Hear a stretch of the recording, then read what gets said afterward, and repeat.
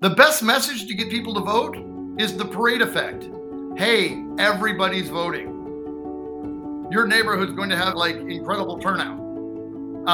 That gets people to vote. Oh, if it's something that is going on everywhere, think of the Obama wave. That got a lot of young people to vote in record numbers because everybody they knew was voting and the message was everybody's voting. The thing that inhibits turnout the most is exactly what Trump is trying to do, and Democrats are taking the bait and repeating all over the place. Lower people's confidence in voting. It's got to be, we are turning out in record numbers to take back our democracy, and it's going to work. Admittedly, this week was not what we had expected it to be when we were preparing for this podcast. We recorded the week of the first presidential debate and its aftermath, and after the president and the first lady's diagnosis with COVID-19. We wish them both a speedy recovery. But we're here to talk about something important: how to protect the people's vote during the 2020 general election, especially in the era of COVID. So that's what we're here to talk about today: voter security and how to spot troubles, like potential voter suppression. I'm Carmen Four, your host for this podcast. It's part of a series called Voting Now, Turning Rights into Reality, a series honoring the 100th anniversary of the women's right to vote, and also a series to gain a better understanding of elections, how they work, and to find out if there are ways we can help secure this year's vote in this election season. To do that, today I'm interviewing Dan Levy and Kevin Looper. Dan and Kevin are A-list political operatives with often opposing opinions and decades of political experience, working on candidate and ballot measures in Oregon and beyond. They're sought out for their advice, their insight, their knowledge of how elections work, tradecraft, and how to turn out the vote. You can read more about them on our webpage for this podcast. Gentlemen, welcome to Turning Rights into Reality. Thank you. Great to be here. Happy to have you. So we're starting all of our podcasts with a similar question for all of our folks. And Dan, I'm going to start with you. What is your voting ritual?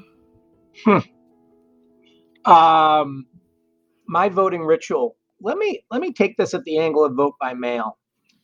I participated in the first all vote by mail statewide election in Oregon in a special election for U.S. Senate in 1995. So we were pioneers in that. And then 4 years later, the first presidential election that ever had an entire statewide vote by mail election occurred in Oregon in 2000. And I was very involved that year. I raise that to answer your question because I will tell you, I am not a fan of vote by mail, but not for the reasons, although I would say I'm a Republican in exile, by the way. The Republicans' attacks on vote by mail have probably driven me to defend it and support it in ways I never thought possible over the last 6 to 8 months. My opposition to vote by mail gets to your question. The ritual of going and casting a ballot in the privacy of polling place, to me, is one of the great, if not the greatest, civic ritual that defines being an American. And so I will confess I miss that. I miss the ritual of meeting your neighbors in a church or grade school hallway or gymnasium to cast the vote. I miss the ritual of parents holding their child's hand and taking them into a voting booth, which I remember doing as a child. So what I see happening now disturbs me very much, as you can tell. I get emotional about it.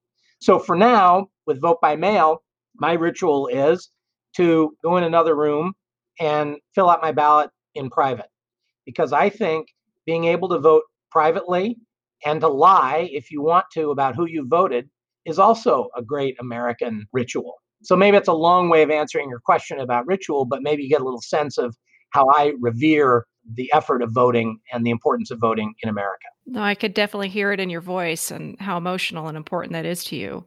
And Kevin, the same question. What is your voting ritual? I love it when Dan shows what a softie he is. So let me be clear first. Dan and I have opposed each other on a huge number of things. Often in formats like this, we find out surprising ways in which we agree. I'll get to that in just a bit. But my voting ritual, to go straight to the question, as Dan did not, I want to say, is I wake up on election day and being a Democrat, in lieu of a shower, I just sage smudge. And then I fill out my ballot and I wait all day. And then I really love the ritual of driving down to drop off my ballot and hand it to the sweet League of Women Voters volunteer and watch it go into the box. Voting in America used to be much more of a civic ritual tied to the mythology of democracy. Yeah. And it had inherent transparency to it. You could see everybody lined up at church or the school gym and see what turnout looked like. Over time, we've gone from it being a civic ritual to more of a personal one. But I also think in that move from civic to personal, Dan's right. The nature of the process of voting changes the outcomes, I think, the way people, it's a different thing, I believe, to go and vote on a school bond when you're voting at the school. Yeah. Consider whether or not you want to make an investment in public infrastructure when you're participating in a public process. When you're sitting at home, upset at the state of the world, observing entropy unfolding and sort of alone with your worries, it's a different, more defensive voting posture. And I think we lose something in that translation. Yeah. So wrapping up the conversation on vote by mail, it seems like the positions have shifted a bit. Fareed Zakaria, who hosts CNN's Public Square, recently talked about the outcry about vote by mail. He posits this is because more Democrats are voting by mail and Republicans not as much. Is that true? And was that always the case? Well, I'll start with that. I won't go into too much detail. But in Oregon, when we debated vote by mail, the parties switched. Early on, there was even a bill in the legislature in the late 90s that the Republicans promoted for vote by mail and the Democrats opposed. The earliest champion of vote by mail in Oregon was a Republican state legislator and then Secretary of State Norma Paulus. The parties then in Oregon have changed and sort of switched on this, and I can get into maybe why. But in a certain sense, the states that have the stronger party structure and have a better mechanism, that are better funded, that have a more organizational capacity, I think are going to tend to favor a 3-week period of voting versus a 3-day or 2-day or 1-day period of voting, because it gives an advantage to the people with more money, more infrastructure, more organizational opportunity to turn out your vote. Having said that, something has happened in the last, I would say, 2 to 3 years as the decline in institutions across the board and suspicion has grown. You get these conspiracies on both the left and the right about what's happening. And the danger of what President Trump has been doing with the Republicans in the last year in running down the integrity of the election process itself, it's a very, very dangerous thing that he's doing. Combined with mechanical issues about vote by mail that extend the time before you get a winner, those two things in combination with one another, I think are going to reap mayhem after this election, because they're not going to get a result right away. And they're going to question the authenticity of it and the integrity of it for political reasons, not for operational or practical reasons. Once again, I'm forced to agree with Dan says. But it is the case that vote by mail is sold as something that increases turnout by increasing the options available to an individual about how and when you vote. But in system terms, favors those with institutional strength. It gives them more time to exert influence mechanically on who you're communicating with and getting ballots back in. The argument for this came essentially from a very established position around the idea of convenience. Yeah. Because the people for whom it's convenient are people who own homes, have a stable address, and are affluent enough to choose when they want to vote. So there are inherent biases in that move that generally don't get challenged, because we do live in a world right now where it's mostly been incorporated in Democratic states. It's mostly being challenged by Republicans. So Democrats like me's job is to defend the system. Right. And it's very rare that we have a forum like this. And by the way, strategically, it's just a horrible time for me to be admitting with Dan that what vote by mail did that wasn't recognized early on is open up an incredible array of options to try to interfere with the voting process that haven't yet been seized upon, because until Trump, nobody was evil and pernicious in their intent enough to try to figure out how to go screw with it. We've mostly been saved by the incompetence of bureaucracy in the admission of all of our elections, in person and vote by mail. And that's not a bad thing, because the more open the process is and the more people would have to participate in a conspiracy, the better. That makes it less likely to happen. But the technological trends and the trend towards making this less public in a whole lot of ways create a greater array of options for those who just want to mess with the results. And that's what we're seeing now. And it's gone from being a side effort where we've seen voter suppression and interference tied to local efforts or particular campaigns, to now being a system-wide effort on behalf of the presidency of the United States. So what you're saying is that vote by mail has a number of issues, be they inherent bias or security concerns. And I appreciate all that. And we're in this strange dynamic with COVID that's worldwide and clearly going to impact the elections and how voters just feel safe in showing up. So what are campaigns doing to help voters in the COVID environment be able to have access to the ballot? Well, they're doing a lot to make it seem like it is, and every campaign wants to try to assert that they can have control over outcomes. So there's a ton that they're trying to do the facade of this. But in reality, they're doing squat, because the only ways that you can actually measurably increase turnout are by increasing registration and then doing messaging at the end that helps to create the stakes by which people might decide to vote. The problem we have right now is mechanically all the things that you can do to try to increase turnout, knocking on people's doors and picking up ballots, all those things. Very marginal effect, by the way. But it's still the difference maker in a lot of close races. But it's a small effect, and now it's completely off the table. You're not knocking on anybody's doors. Dan, you want to say something? Sorry. One thing that good government types that don't run campaigns, or that people that are responsible for administering elections don't really like to admit, is that turnout is driven by the quality of the campaigns that are run, as much as the mechanics of how the elections are administered. Or, God forbid, the quality of the candidates. Yeah, candidates. Yeah, quality of candidate, quality of campaign, more money, greater competitive election, all of that stuff. That's going to drive turnout. The other thing I want to point out, which is very much, I think, misunderstood, elections are really administered at the county level. So we have statewide elections that are administered at the county level. We have national elections that are administered at the state and county level. State laws govern, for the most part, the legal procedures and framework of how elections are occurred, but they are administered and operationally run by county elected officials.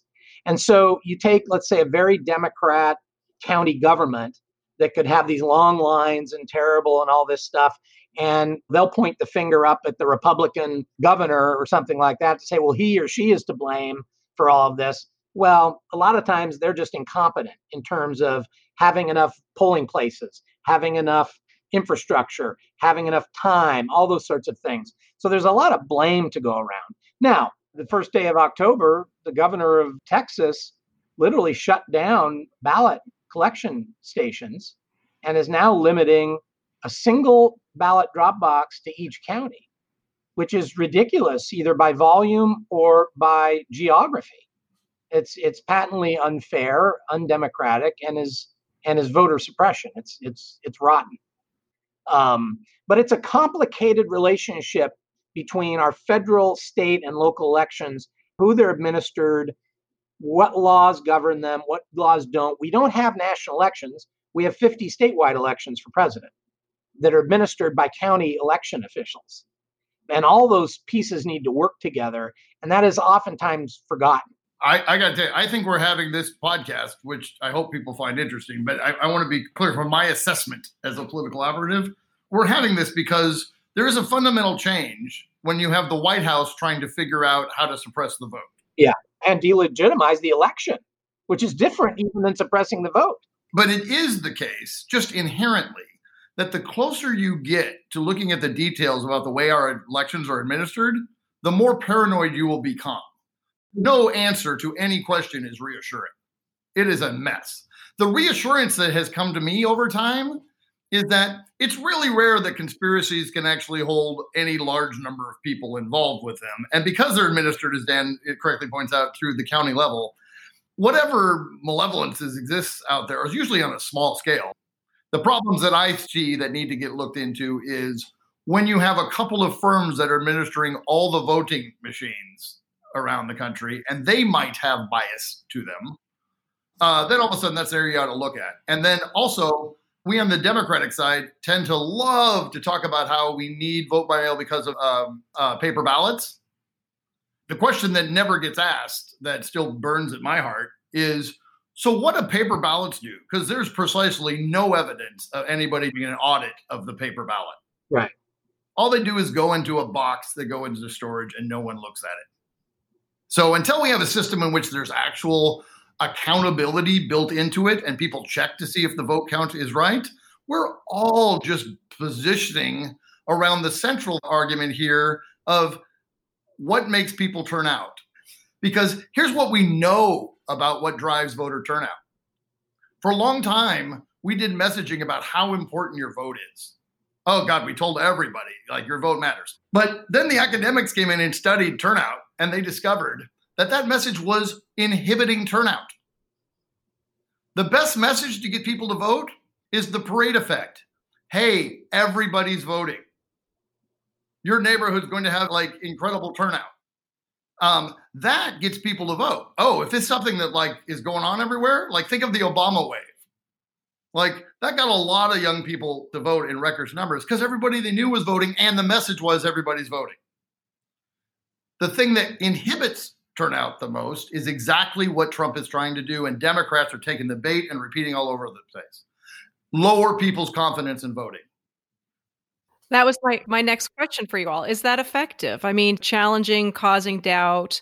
Are people buying into that? Does that work? People do. The swing margin, sorry, I'm lapsing into technology here, but the voters who might not vote are not like you and me. They don't follow the election until the very end. And they have an inherent sense that, you know what, it doesn't really matter. Nobody listens to me. So if you tell them this election's fixed, or there's going to be people watching me, or you want me to vote because you're afraid that our vote's going to be stolen, those are all reasons for me to not care. They're negative things. And instead what Democrats should be talking about is, we're not going to let this election be stolen. It sounds like a subtle difference, but it's not to the people who receive the message. It's got to be, we are turning out in record numbers to take back our democracy. And it's going to work. Dan, I'm going to shut up for a second for you. Well, I just say, I'll try to take the Republican point of view on this a little bit here. Republicans got a problem. They're kind of playing a losing hand here in the sense that they're trying to, in the Trump victory over Hillary Clinton, she was maybe the only person he could have beat, is that they're trying to squeeze more votes from a coalition of theirs, Republicans, that is shrinking.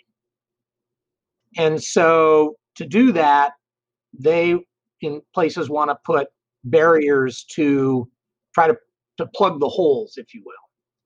Now, I think that's a losing hand. It may have Republicans may have won, Trump may have won 4 years ago, but that's not an argument that's a trend. I actually think 4 years earlier, after Romney lost, the Republican Party did a report and said, we need to figure out how to become more attractive to more people. So Republicans have a substantive issue about the policies and proposals and candidates that they put forward to be more attractive to a broader set of constituents. You could argue that people that come from Latin America, immigrants from Hispanic countries and all that should be small business, people of faith, a lot of things that should be a part of the Republican coalition going forward. George W. Bush got 44%, I think, of the Hispanic vote. But the anti-immigration, intolerant, racist, bigot, all that stuff is a losing. To think that you have to even say that that's a losing strategy. It's also morally wrong, but it's also just a losing strategy. Having said all of that, and I hope you understand where I'm coming from, Republicans do have some legitimate claims that are reasonable and fair about some of the concerns about vote by mail and other things. One, I think that these deadlines that are getting extended farther and farther past election day are bad for the confidence that people are going to have in the democracy. Oregon's figured out how to have a postmark. You got to get it into the box by 8 p.m.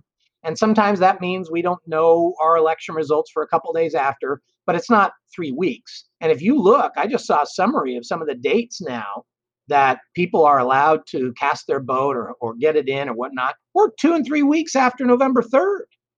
That's not going to be good. And just because Donald Trump is complaining about it doesn't make it wrong. The second thing is having courts get involved rather than elected legislatures and county elected officials. Getting courts increasingly involved in deciding the mechanics of election. Obviously, Bush versus Gore set the standard of the Supreme Court. But getting these state and federal judges involved in setting the terms of elections, that's not what happens in America. That branch of government should not be involved. I mean, it should be in a very extreme case, but not in setting administrative policy for the elections. So those are the two biggest things that I see are arguments being made by Republicans for the most part. I actually think if Trump were making the argument, a lot of Democrats might agree too, but things have become so tribal. But there are problems in this, and it undermines the confidence in the result. When you get judges involved, when people don't know within a few days or a couple days who the winner is.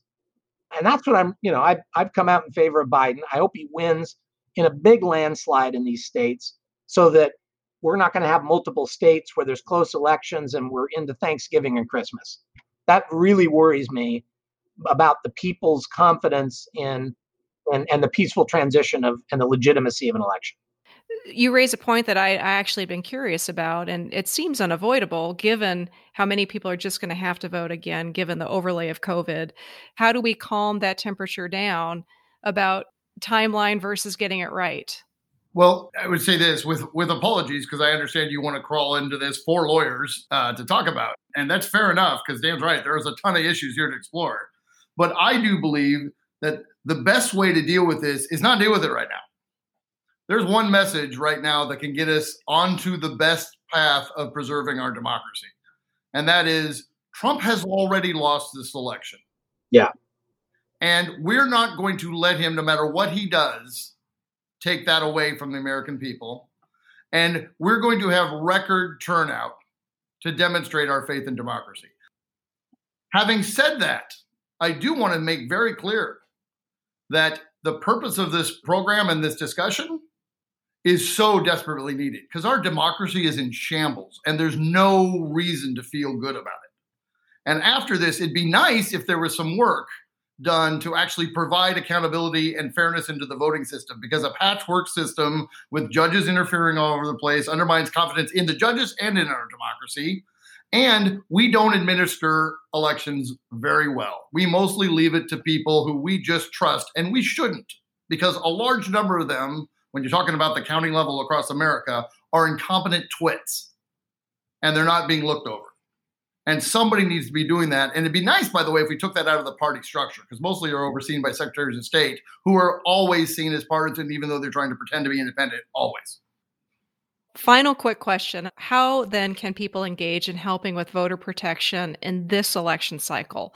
And in particular, those with a legal background who can bring a particular skill set due today to help? Mostly what you can do right now is use the fact that you are an overly informed human being to go make sure everyone you know votes. Well, I'll direct my comments at the 2% of your legal listeners who are maybe Republicans. There are a process of, in the old days, it was called poll watching. You can go to county elections divisions and observe and be an official observer for your local political party or a candidate if you're supporting a candidate. But that does exist if you're interested in trying to get into the game of how this works. That exists. The second thing that would exist after the election is every state legislature has a committee that deals with how elections are administered or governed, I should say. They're administered at the county level. Come to it with an open mind and try to acknowledge that what we want is the most people voting. We want a result that people can have confidence and trust in. And both parties are going to try to game the system to their advantage. So nobody shows up with clean hands. I love that Dan goes to bed at night thinking that Republican lawyers showing up to poll watch are going to help people vote. That's astounding to me. The whole process, by the way, of Trump trying to drive people to go to the polls, to watch stuff, not talking legally here like Dan did. Dan's not saying this. I don't want to castigate him for it. But the process that Trump is talking about is go show up to the polls to watch is all about voter intimidation and trying to drive turnout. They send out messages reminding voters of color that if you vote, this might trigger you to have everything from jury duty to arrests for parking tickets or child support. They really do say arrests, not just fines, as the law is. And none of it's true. But they do send out that kind of information to try to intimidate. And then they want people to know that if you go to that voting place, you are going to be greeted with hostility to try to increase the process. So I know Dan's supporting that in any way. I just like putting him close to it so he feels uncomfortable. Well, it's a good point for folks to know it's another form of potential suppression.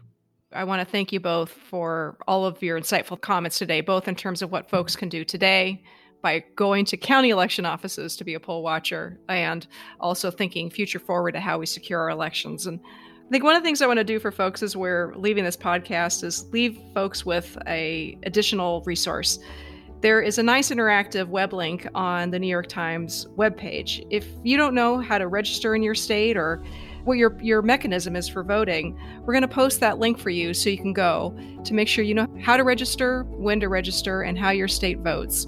Help yourself, help a family member, and make sure you're registered properly and that you get out to vote.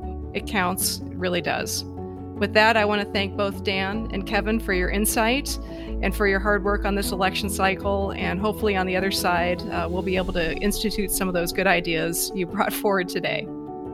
Thank you for doing a wonderful role of adjudicating between us. We appreciate it. Happy to be here. Everybody make sure to vote.